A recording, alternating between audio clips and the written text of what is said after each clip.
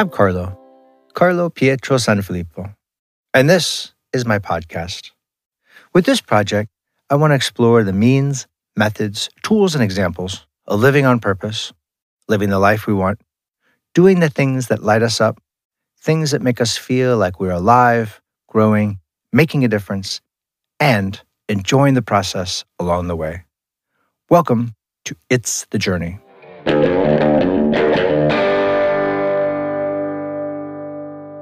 So in today's episode, we're going to see a wonderful example of this with Nancy Erickson, aka the book professor. It was really through Nancy's thorough and thoughtful process that I was able to pull that book out of myself. And I was so happy when she said that she wanted to come on and talk to me about her journey and her process as well.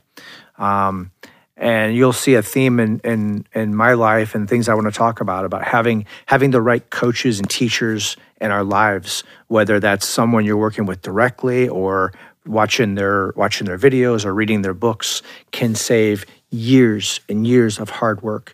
And that's exactly what my experience was with Nancy. I followed her process. I listened to her. I trusted her. And at the end, in a surprisingly short period of time, I had a book. So without further ado, let's meet the book professor. Good morning and welcome, Nancy. Good morning. Thanks for having me. Yeah. So what I wanted to do is kind of do like a little introduction of who you are. And okay. I've had so many friends and people asking me like, oh, you wrote a book? How'd you do that? And so instead of me explaining over and over again, like what my process was, I thought it'd be fun to talk about my process and experience with you, and then other ways that you work with people, because the way I did it is not the way everybody does it. Also. Correct. And then also your journey to becoming the book professor.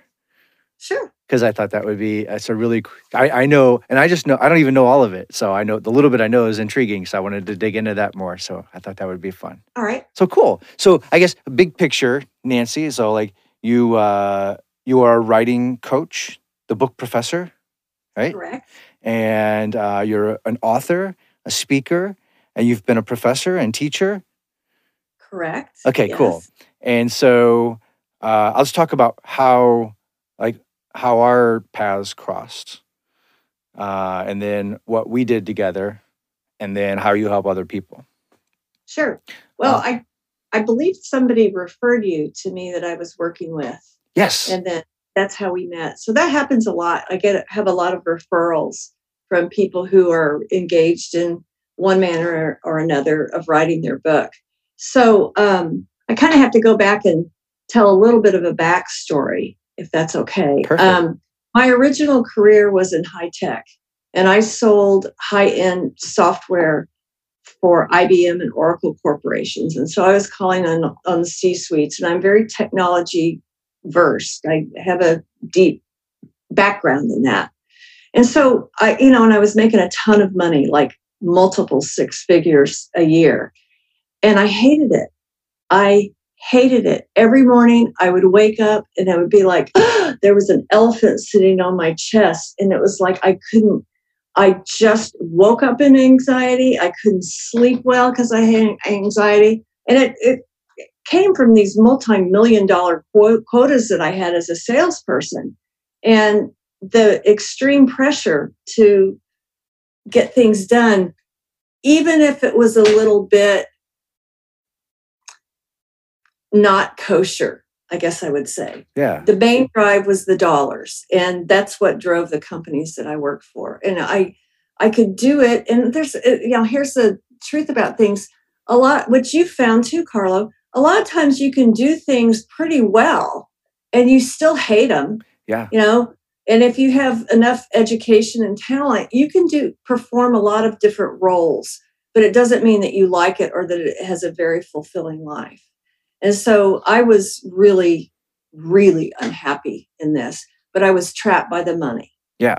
And so something happened and that changed my course, which was really my pivotal moment, is that my father was diagnosed with a terminal brain tumor. And we knew he would only live about 7 months. So I quit everything.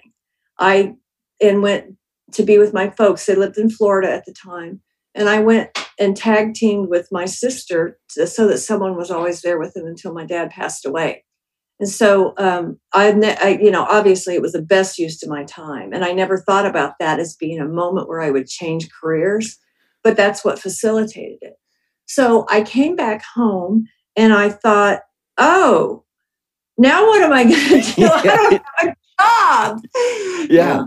And I was in the fortunate position that my kids were in college and we had already provided for all the funding for their college education. And so I suddenly had this freedom. I didn't need to make $400,000 a year. Yeah. I could do what I, was more inclined to do. But I had been so trapped in this life that I didn't really know what I liked anymore.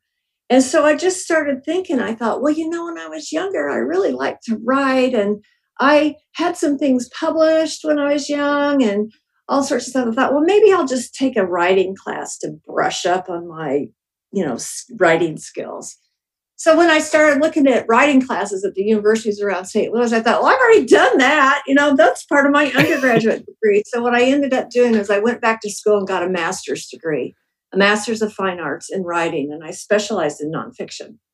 So when I walked into school that first day and I sat in the class, all of a sudden it's like the birds were singing and the sun was shining and everything was my perfect world because I absolutely came alive. Wow. Every cell in my body. I loved it. And so I went to school. It was like 2 years around the clock to get my degree. And when I graduated from Lindenwood University, they asked me to join the faculty to teach writing. Yeah. And so I did that and I also started the publishing house that I own and operate, Stonebrook Publishing. And so I wanted to publish nonfiction books because I felt like I was observing and this was in like 2009. Okay. So I'm observing some things around me and I'm thinking, you know what? It seems like we have so many problems in our world that we don't know how to name them anymore, much less solve them. But I had this kind of inner knowing thing that I was following, although I didn't know I was following it at the time. It was just kind of leading me into one small step after another. And I was like, but I'm pretty convinced that we could solve all our problems, that the answers are trapped inside of everyday people. Yeah. And if they could just tell their story, tell what they know, what they've learned, what they've gleaned, what they've observed, and get that message out into the world, then we could really change lives, save lives, and transform society. So I kind of got hooked on this tagline for what we do, and that's it.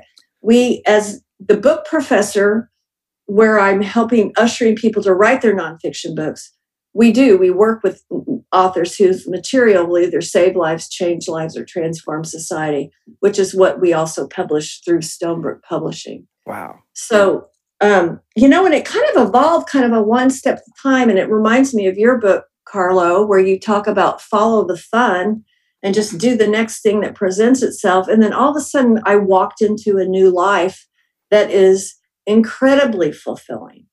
It's, I love it. And I'm uniquely gifted, I think, not only because of my education, but because of my life experiences. Yeah. I work with a lot of high-end business people that if I hadn't hung out in the C-suites for 15 years, I wouldn't know what executives talk about or how they think or what's even important to them. Right. But because I've had that experience myself, I get it, and I can advise them on their books. Okay. I've got so many questions now. So first, it sounds like that transition between your father passing and having that pause of work just gave you the space to know, I don't want to do that anymore. So maybe were you thinking that before, but maybe afraid to let it go? No, I wasn't really. I knew I didn't like it. I knew I didn't, and that I was trapped. I was not actively thinking about how do I get out of this at all. Because had it not been for this, cataclysmic event, I don't think I would have had the courage to do that. Or maybe I would have when I got miserable enough. Mm-hmm. But I was literally trapped by the money. Yeah. I was afraid to not do it because I thought, well, first of all, you don't think you kind of think, I don't know if I can do anything else. Right. Or my whole career's been in, high tech, That and so identity. it's an identity, but it's also a thought pattern, in that that's how I had made my living, Yeah. Oh, yeah. Ever. Since I graduated college. So was it, do you remember the moment where you're like, I'm done with that? And I'm going when to I came back and I was thinking, okay, now I have to do something with my time and to earn money. I thought, well, I'm damn well not doing that. I know I'm not doing that anymore. I don't care if I flip hamburgers at McDonald's. I am not doing that anymore. It is not worth it for me to feel the way I felt every day and to have the panic and the, there was a gal that was in the office next to me when close to the end of my tech career. And that, I don't know if salespeople have quotas and they're serious about them. Mm-hmm. You make your quota or you're out. Yeah. And also, salespeople are on commission. So you make your quota or you don't make money. Right. So anyway, every year at the end of our fiscal year end, she would lose huge patches of her hair would fall out. Wow. Where she had these bald spots all over. And I thought, this is not worth it. This is not worth it. Yeah. And I didn't have that, but I couldn't sleep and I was in ultra anxiety all the time and it's just not worth it. Yeah. And I didn't know it wasn't worth it until I had that 7 months where I didn't have that. And I had another kind of stress because I was, bonding with my dad before he died, but, yeah. But when I came back, it was like kind of a clean slate, and, I had never in my life thought about going back to school. Yeah. Never, ever, ever, ever, ever. But when I got there, I felt whole again. And, it's writing. So we wrote all the time. And I felt it just brought me so much joy. That's so awesome. So for me, as you know, and the story I told is that kind of the death of my parents not only helped me see what I did and didn't like, but it also made me think about just life in general, like the brevity of life and thinking about things that they did or didn't do and wanted to do. Was there any of that in play as well, maybe, or? No, I didn't really, it really wasn't that. It was that I'm the kind of person that I get really energized by accomplishment. And so when I could help other people go through this whole process of writing a book and have something, it was like, okay, so I have to tell you a cute story about you, if that's okay. Oh, sure. At the end of when, you came over to pick up your copy of your book, and my husband was in his front office looking out the window when you pulled up, and he said, I think he was on the phone or something for a while because he kind of sat out there for a while. And he said, and then when he got out of the car, he said he practically ran to the front door to get his book. And I can't tell you how much that delights me because it's like, I get to help people fulfill a dream of theirs. And we, you do most of the work, but we do it together. And it's quite invigorating for me, moments like that. I gotta say, you've got a great combination of being the professor or coach is a great title because you have a great combination of the technical skill and then the motivational skills to kind of help at least from how it helped me, and obviously you help other people, but like just helping me at the pace I needed to go, pushing me when I needed to be pushed, and giving me space when I needed space.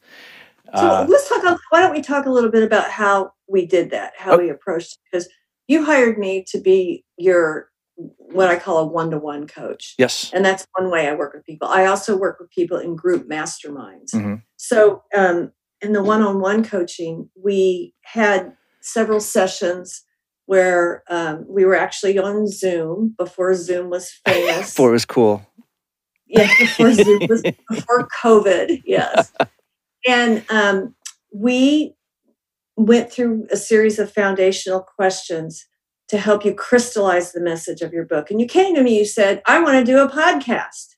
And I'm like, well, I don't do podcasts, but I can help you structure something that you can, from which you can launch a podcast. Yes. And so we spent several sessions figuring out what was the essence of your message, your book or your podcast, whatever it is. They're all the same thing. Mm-hmm. And then we mapped out the entire contents of your book in what I call book maps, which is a visual representation of everything that's going to be in your book. And so we spent a lot of time doing that and developing these maps. And then when we were finished with that part, see, and the book maps are so essential because they really are intended to help you. It really accelerates your writing process and prevents writer's block. Because when people have writer's block, it's just because they're sitting there and they don't know what they're going to write about. Right. But when you've got these book maps, it's all there. You've got every story you're going to tell, every object lesson, everything you're going to communicate is in your book map. Excuse me.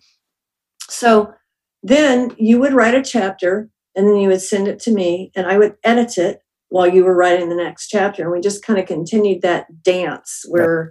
sending and working and stuff until we had all the chapters finished. And then I went through and did another comprehensive edit to weave everything together. Right. And so that process takes about a year.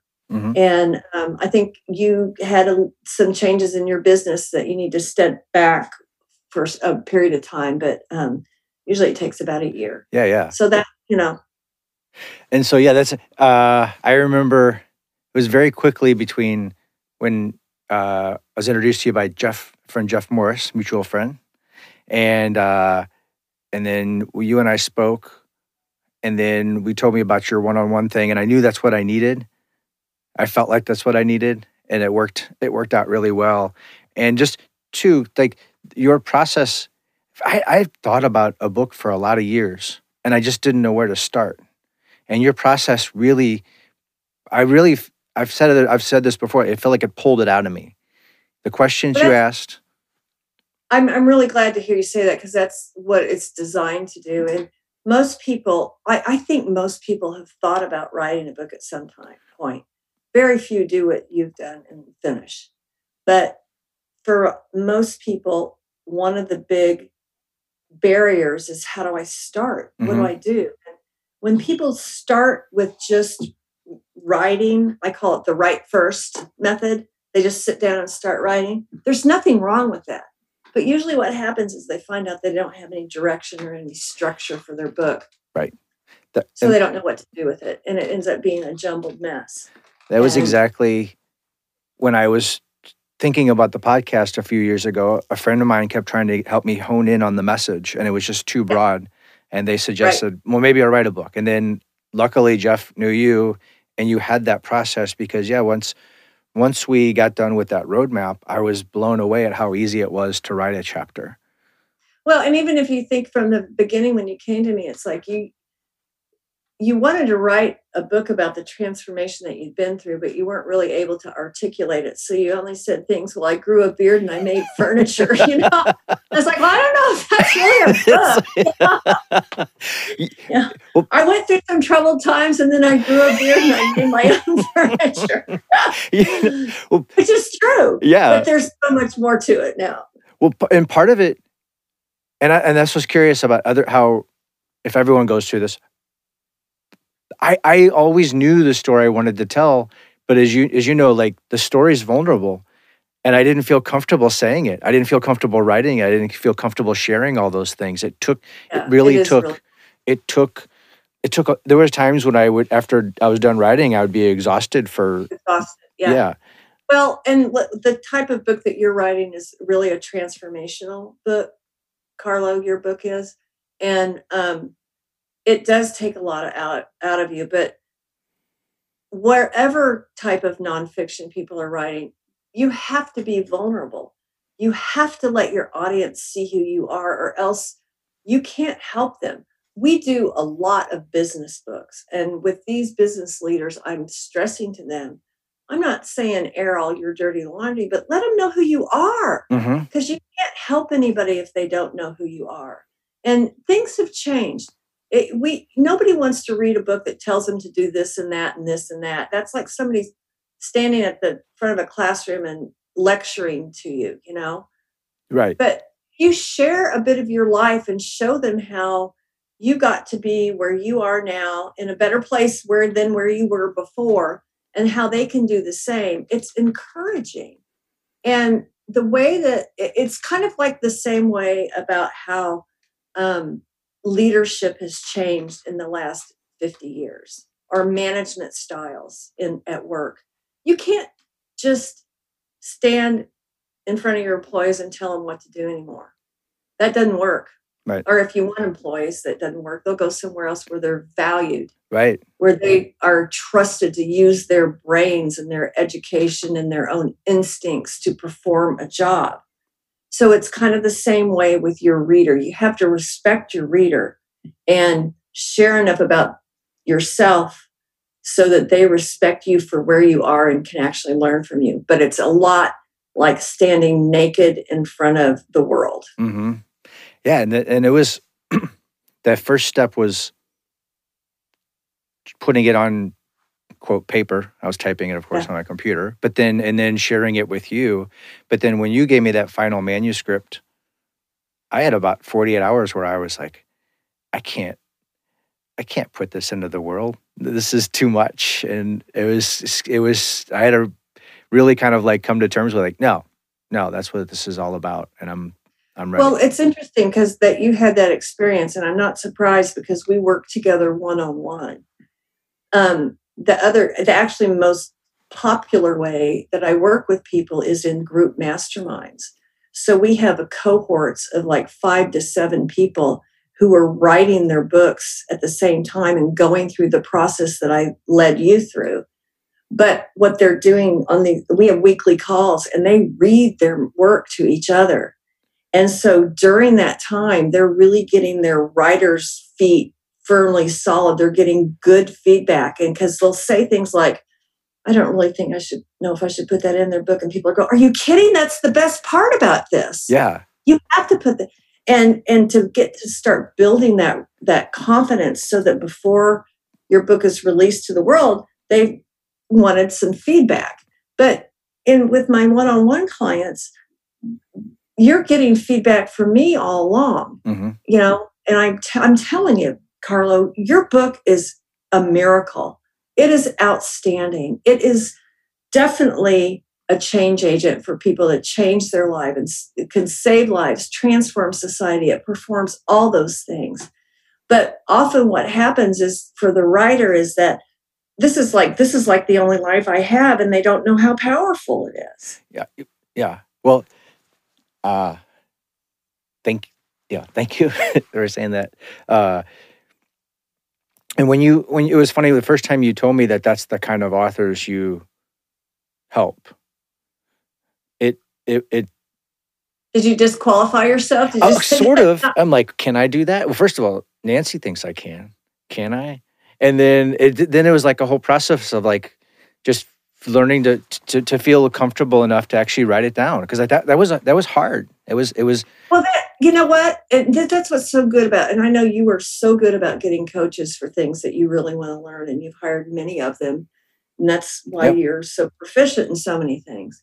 But when people come to me and they tell in the first phone call, seriously, I can see the end game. I can see it. I can see it all the way through to the finish line and what the book will do. And I don't know why I can do that. I just can. And that's why, I mean, I would tell somebody if I didn't think their book was a good idea. And I have done that for people who just wanted to write. I'll tell you what I don't work with. People who want to write gotcha books, like they're revenging against somebody. Oh, yeah. Like, I'm not having any part of that. And so and there's people who want to do that, Sure. You're going to be in my book, Right. Like Well, a published. great, but I'm not going to help you with it. So, but I can see that when people come to me, and I love that initial phone call that I have with people, because I'll just say, tell me a little bit about what your idea, and people can start talking and they falter, and then I can supply some words that keep them going, and I see it, Yeah. And then I'm like, okay, you need to do this. This would be so great. It would help so many people. They're like, I don't know. And I'm like, look, you've gone through this amazing experience, or you have this amazing process to offer people that will really change their life. And then I think, who are you to keep that to yourself? Seriously. We are all here to create change in the world. We are all here to make things better for others. And that's what motivates the people that are attracted to me. Yeah. So I don't get a lot of jerks, and when I do, they don't last very long. It's the magnet. But, yeah. Now, for it's $100,000. But we have to think about, if you want a bigger audience, you need a bigger platform. You need to be able to address more than one-to-one people at a time. Mm-hmm. And a great way to do that, the great way to start to do that, is by writing your book. And if you remember one of our earliest conversations, Carlo, when we talked about the way that we structure your book, and I showed you a diagram how that when the book is finished, it actually becomes the launch pad through which you can send your message out through multiple venues, whether it's through speaking engagements or podcasts like we're doing here, mm-hmm. or seminars or workshops, or repurpose it into blog articles, etc. We have a structure that we share with you, and we leave you to develop, that lends itself to that, because I hate doing things over again. I think when you've got a great idea, you slice it up and put it out there as many ways as possible. Exactly. And that was the fun part about this, is I started not knowing what I wanted to do a podcast about, but I felt like I had something I wanted to dig into. And then you helped me pull this out of me. And then from that, because there was also this we talked about the reluctance to share. It's not only that, it was also like, well, I'm not done yet. I'm still learning. And look at what I've learned the last 5 years. I'm not ready to write. I'm not ready to write this. That. Yeah, because like, well, where will I be 5 years from now? And then I'm not ready to tell the story yet, because I'm not smart enough, or I don't know enough, or wise enough, or whatever it might be. And so this is like this. Well, has your mind changed about that now that we've done the book? The way I look at it now is like this, like it's like a snapshot of where I am now on this journey and what I've learned. And that's where the idea from the podcast, calling it's the journey, was like, well, the book was about where my journey led me to this point. And with the podcast, I want to keep exploring other people's journeys. And then and yours continues. So you're asking kind of in a sideways manner, a question that I often get from people is, because when they're writing stories about their own life, you have to do it in a way, in a book, where the story ends, but your life goes on, right? Mm-hmm. And you just presented that in a brilliant way. It's like a snapshot. Here's this period of my life where all these things were going on. I went through all these transformations, and you probably have some of these same problems. So here's how I resolve them in my life. Yes. And then you end it. Yes, exactly. It doesn't mean, if you're not learning and growing, then you're stagnant and dying. Exactly. So we expect you to go on and to do other things. Right. But you have it very well encapsulated that period of 10-year time frame, I guess it was. Mm-hmm. And it is extremely meaningful. So many people have struggles about, what am I really doing with my life? How did I get in this situation? Like me, when I was trapped in the high-tech world, I was just in the miserable point, not quite to the point to figure out, how do I get out of it? But once I got out of it, I was never going back. Yeah, that's so exciting. Do you find, I heard this, I heard another interview where someone was talking about who they're writing for. Like you just pick a person that you're writing for. Mm-hmm. And I didn't hear that till after I was already done writing. But I really, Yeah. at the end of it, I'm like, if anything, I'm writing, is it a combination Well, of, we did talk about that in the beginning. That was part of when we created a purpose statement for your book. So, which is one of the first things we do. mm-hmm, And so we identify your audience. Yep. And you knew it was people who were living kind of an okay life, but something was missing mm-hmm. and they weren't fulfilled and they were trending towards dissatisfaction. And so, and that's where but really, once I started writing, in the back of my head, it was always like things I want my kids to know.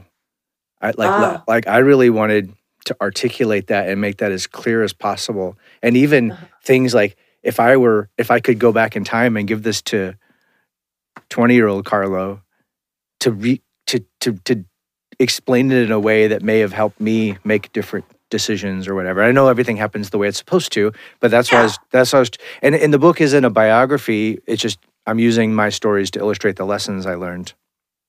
Yes. Yeah. And the lessons were that you learn to trust yourself and learn to take things one step at a time so that you could lead a really fun, fulfilling whole life. Yes. Doing the things that you love. And so, you're a big point because it was, talking about waking up from your American dream. There's nothing wrong with the American dream as long as it's your dream. Right. Exactly. But whose dream are you living? That's the question that you ask. Whose dream are you living? And we get into certain situations in life based on the way we were programmed as kids or from society or from messages that we took in and twisted to an extreme. And that's a universal issue with people. Mm-hmm. I really think everybody has problems with that.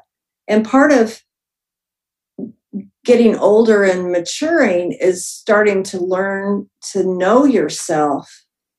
But that's the part that a lot of people shy away from. And that's where all the fun is, Mm-hmm. That's where all the fulfillment is. Right.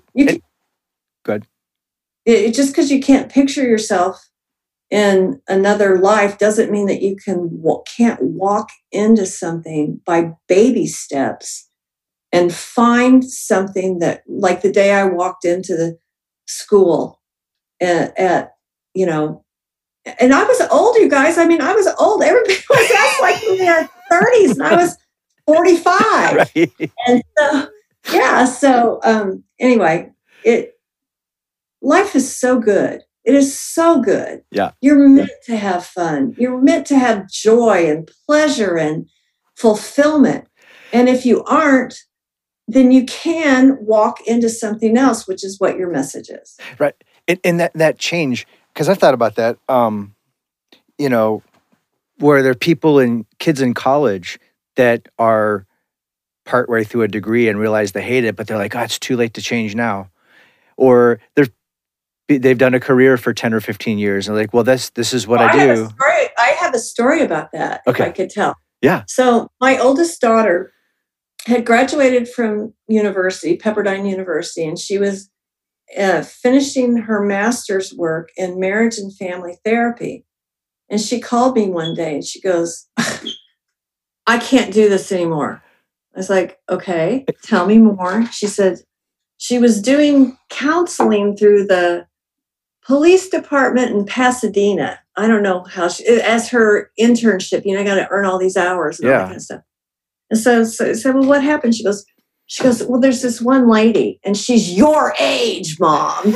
And so she goes, she keeps coming in here every week complaining how she doesn't have any money and blah, blah, blah, and can't afford this and that. And finally, she goes, I just couldn't stand it anymore. She goes, finally, I looked at her and I said, have you ever thought about getting a job?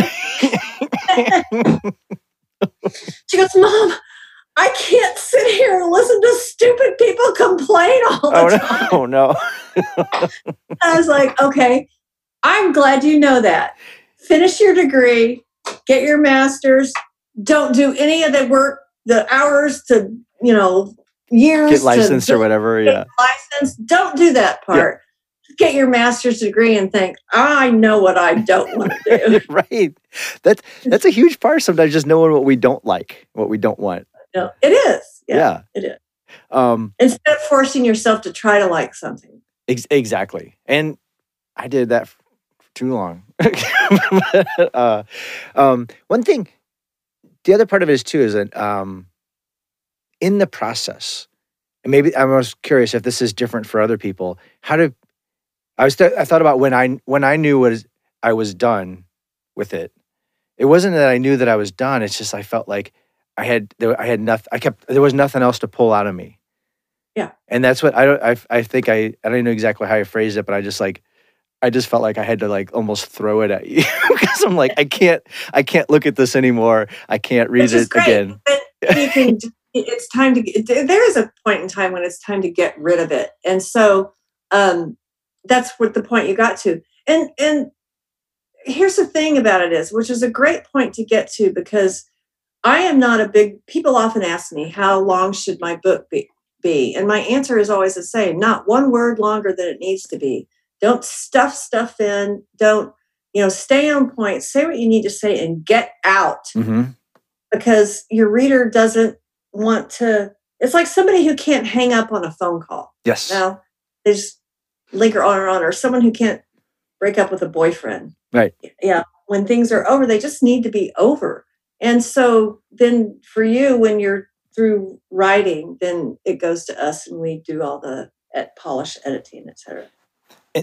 Well, and that to me, like, that's where, like, if I had been trying to do this on my own, if somehow, like, I just worked with you on the first part and you gave me the book map and said, go and prosper, I don't know that I would have got stuck at that point. That's where working with a professional was helpful. Well, and I'm glad you said that and recognize that, because writing a book, it's a huge thing. It's a huge undertaking. And it's kind of like going back to school and getting a master's degree. You are heads down into this, focused for a period of time.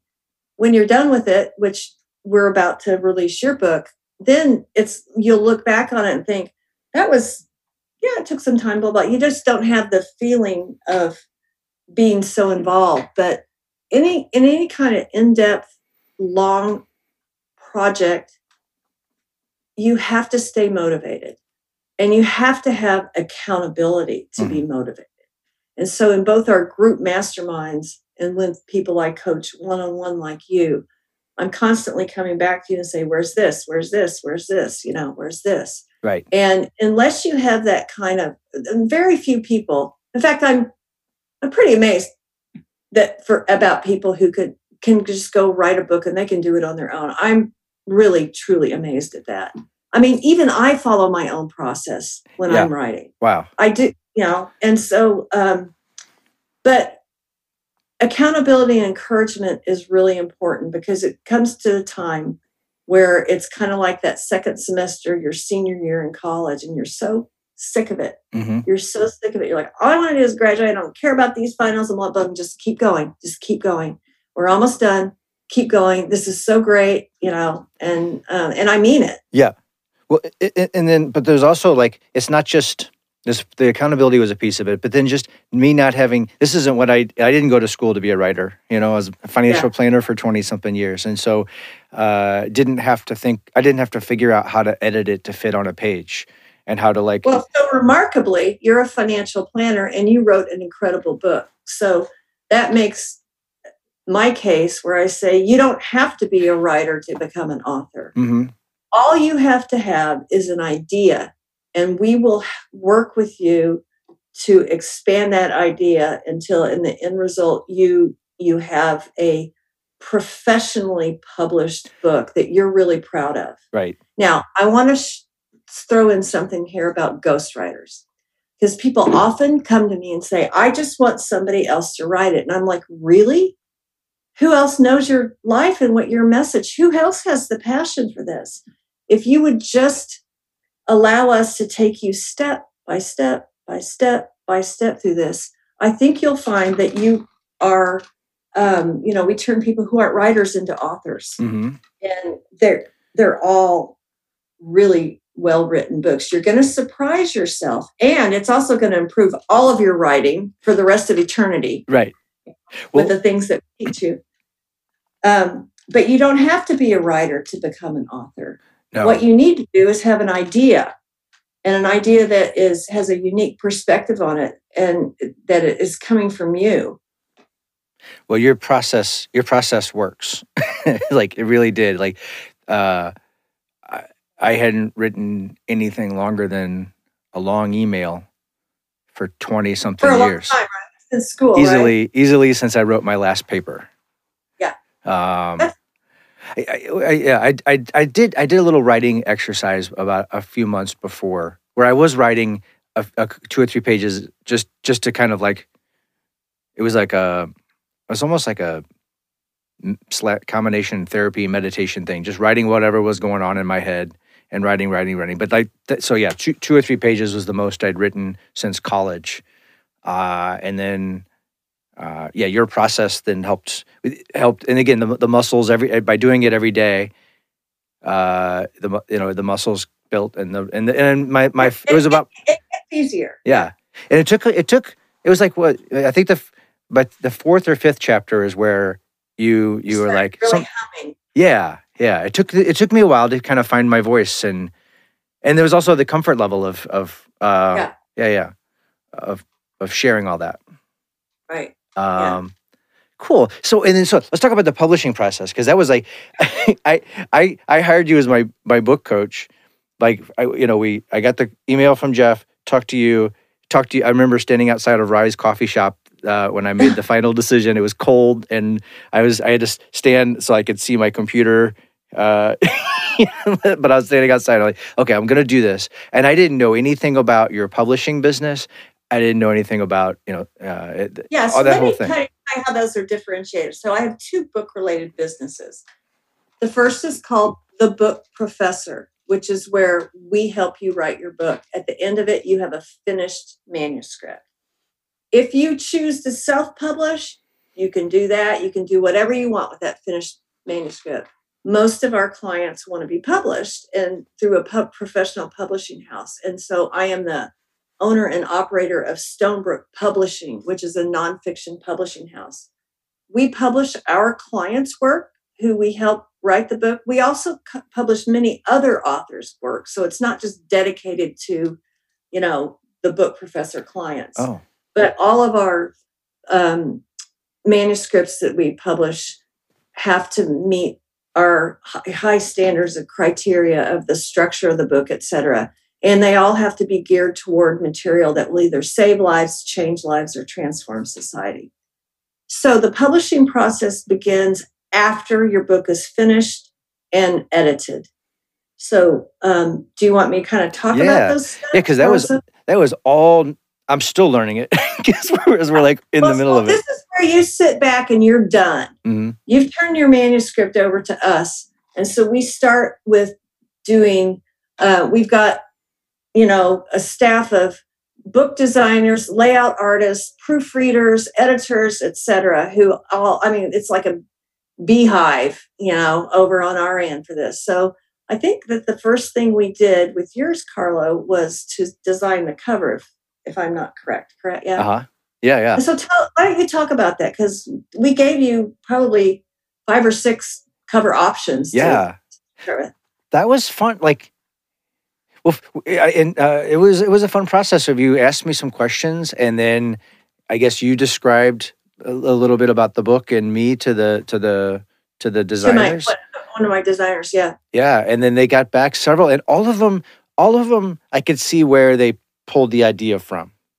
Right. And so your book is called Afterlife. Mm-hmm.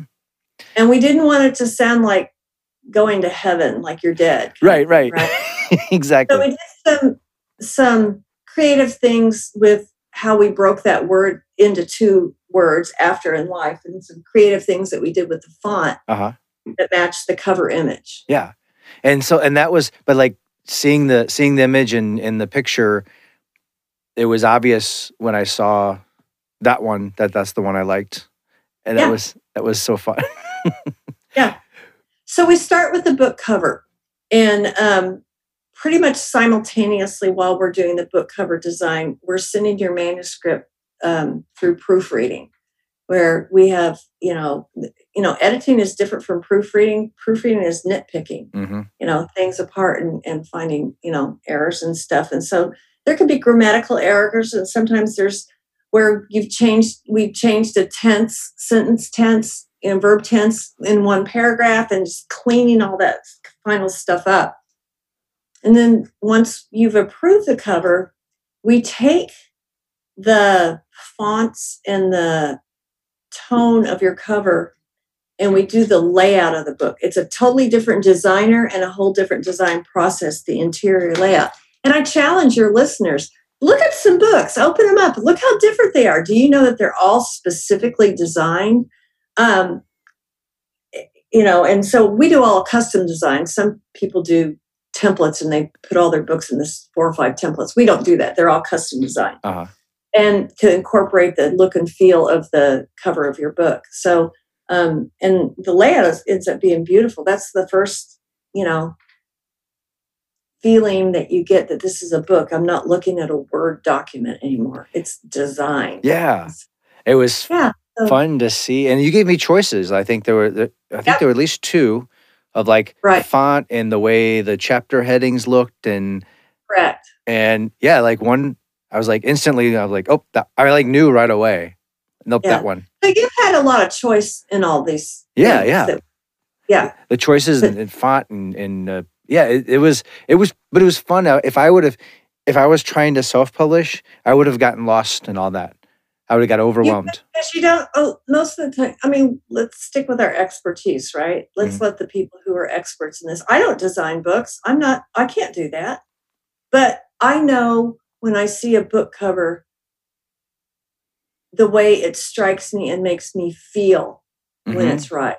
It's a feeling. It's like a click. Yep. That feels good. And so, I've seen that. You experience that. Yeah. I've seen that when I've been on online to buy a book, an older book. Sometimes they'll have multiple versions of the same book, and I'm like drawn to one. It's the exact same Moby Dick or whatever. But I'm like, ooh, I like that one. Yeah, text is the same, but the cover's different. So so when we do that, so then we go through a process where after we've got it all laid out and designed, we produce proof copies. And this is where things really get real because you are holding a printed copy of your book as it would appear, in a bookstore or whatever. But we always find at least 30 to 40 errors in the printed copy, even after it's been edited, even after it's been proofread. It takes so many passes to get your book perfect. Because I got to tell you what, it looks completely different when you're holding it in a book than it does manuscript. And so things can just jump off the page. And so that's where we are, with your book now. We're going to make those final corrections that we found, and then we'll be able to release it when you're ready. And I'm super grateful to have all the eyes looking because, again, first of all, sometimes I can't find my mustard in my own refrigerator. And I don't have anyone to blame but me. When my brain is like, it's supposed to be here, I don't see it. It's just one shelf over. So like at this point, trying to read through and looking for commas, and I've read it so many times.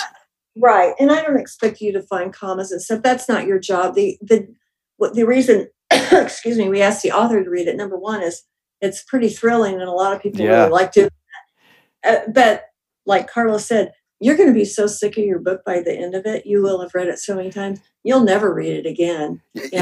But you sure know what's in it. Yeah, because you wrote it and everything. But you're never going to have to read it again. You're going to just be able to share the joy of sharing it with others. And at the same time, sometimes I'll start to read through pages and my brain will just be like, I know this story. I know this. Yeah. But then there's other times I've read a passage that really shook me. And I'm shocked at that. Like you wrote that, right? Yeah, well, it's like it brings back whatever emotion that I had when I was writing that I was trying to convey, that my brain is kind of almost forgotten about. And then I'm like, yeah, it brings that back. So it might be experience if I read it 10 years from now, because Yeah. Yeah.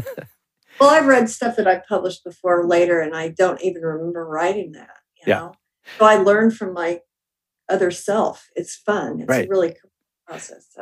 So then once it's all done, then it gets put out into the world. Yeah, so we distribute through the world's largest book distributor called Ingram.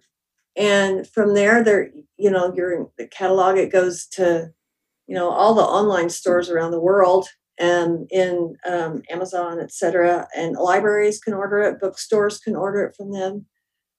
So you end up having a pretty wide cast and wide net. Well, and then that blew me away too, that you told me it's print on demand.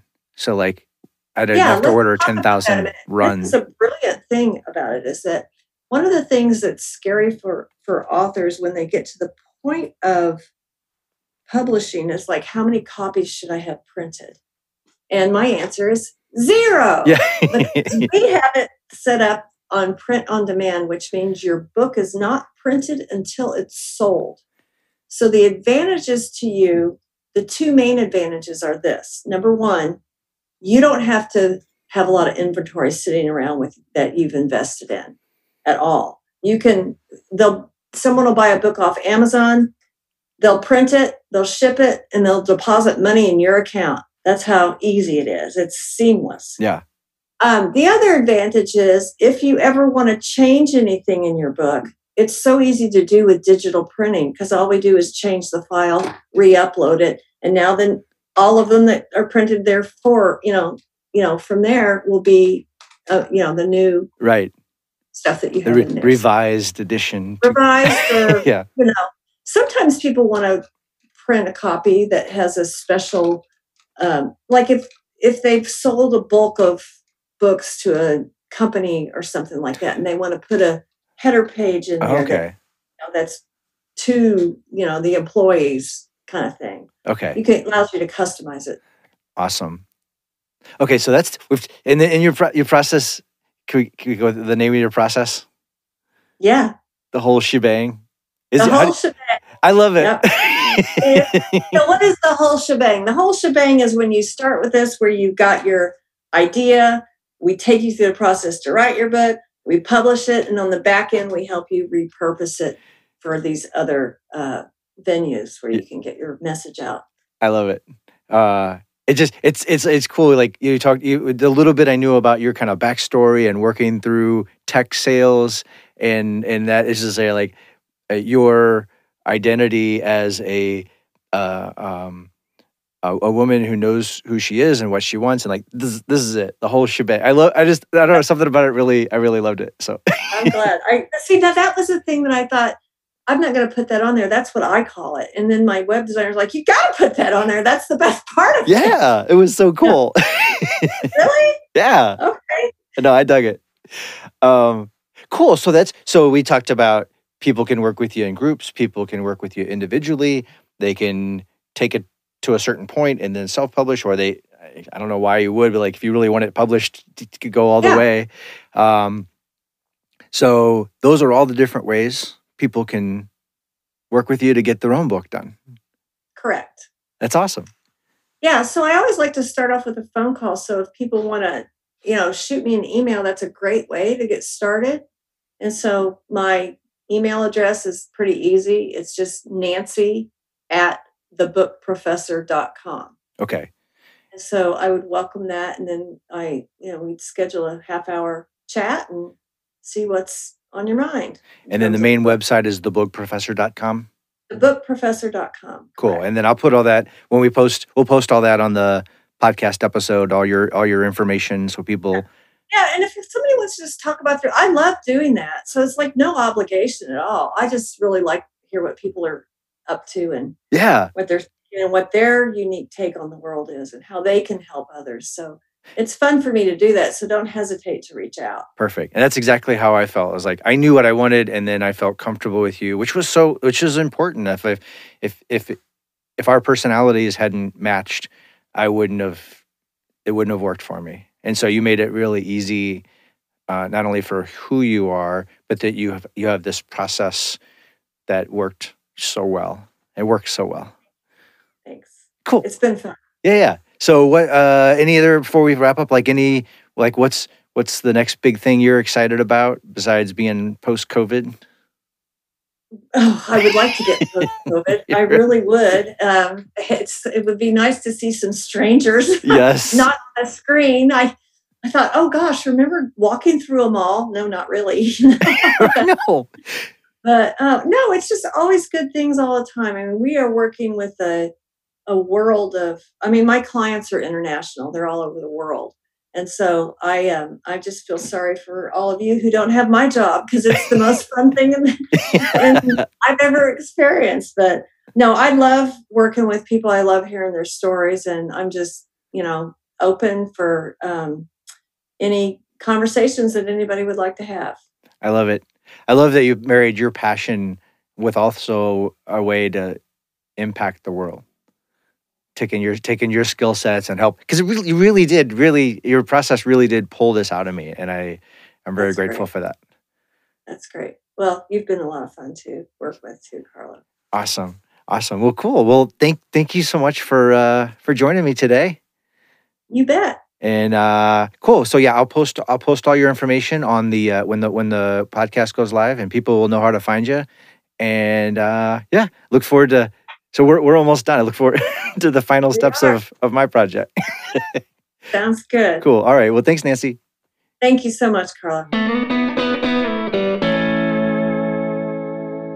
Okay, that was so much fun. And even after spending 2 years of working so closely with Nancy during the writing, editing, and publishing process, I loved how much I learned today about her journey and how she works with people in a way that's different than we work together. Because you saw we did the one-on-one process, but she has group classes, she has videos, and she has a book. So there's so many ways you can tackle that with just even this same person. So another thing that this episode, as we listened to that, it really reinforced a lot of the lessons that I learned the last 10 years that I talk about in Afterlife, where, how it's important to trust yourself, how it's important to trust the process, how it's important to have a tribe of people there to help you and teach you and encourage you along the way to make you feel safe to do things that might seem kind of scary. And so having those three things is so important. And that's what I would hope to do when I thought about doing this podcast, is that as talking with people, I would keep seeing more examples of that expanded on what I learned for myself, to not only give, me more examples as I go and grow, and you as well. So, so again, so many people helped me along my way with my journey, and this project was no exception. So you can find more, or you can learn more about the Book Professor at www.thebookprofessor.com. And again, if you want to learn more about me and my projects, you can follow me on carloblog.com. And there you can sign up for a newsletter. You can like and follow the podcast. You can learn about my blog, learn more about the book, buy the book, all those fun things. And all the social media places where you can follow someone, you can sign up or check me out there. So remember to listen to those things that are calling you. Say yes to those dreams. It could be something small. It could start off with a journal. It could start off with a lesson. It could start off with going to the library and checking out a bunch of books on things you're curious about. Listen to that, follow that, and you have no idea where it'll take you. So thank you so much for listening. Until next time, enjoy your journey. Thank you.